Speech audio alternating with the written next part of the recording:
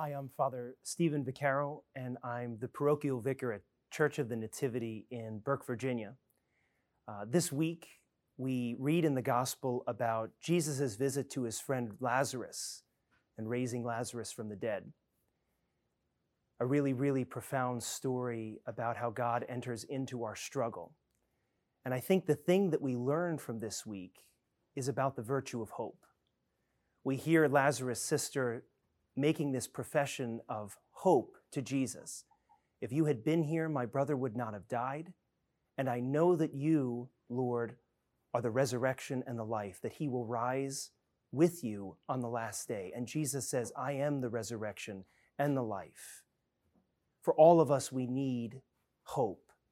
And in these final weeks of Lent, maybe that's something we can work on.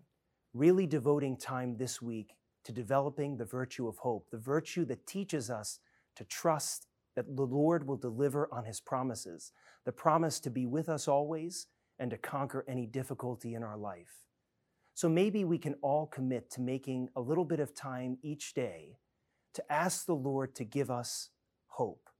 Lord, help me to know this day that you keep your promises to me and to all of your children. And as we journey closer to the great hope that is Easter, may we be a people of hope moment by moment, day by day. Text 2M2V to 84576.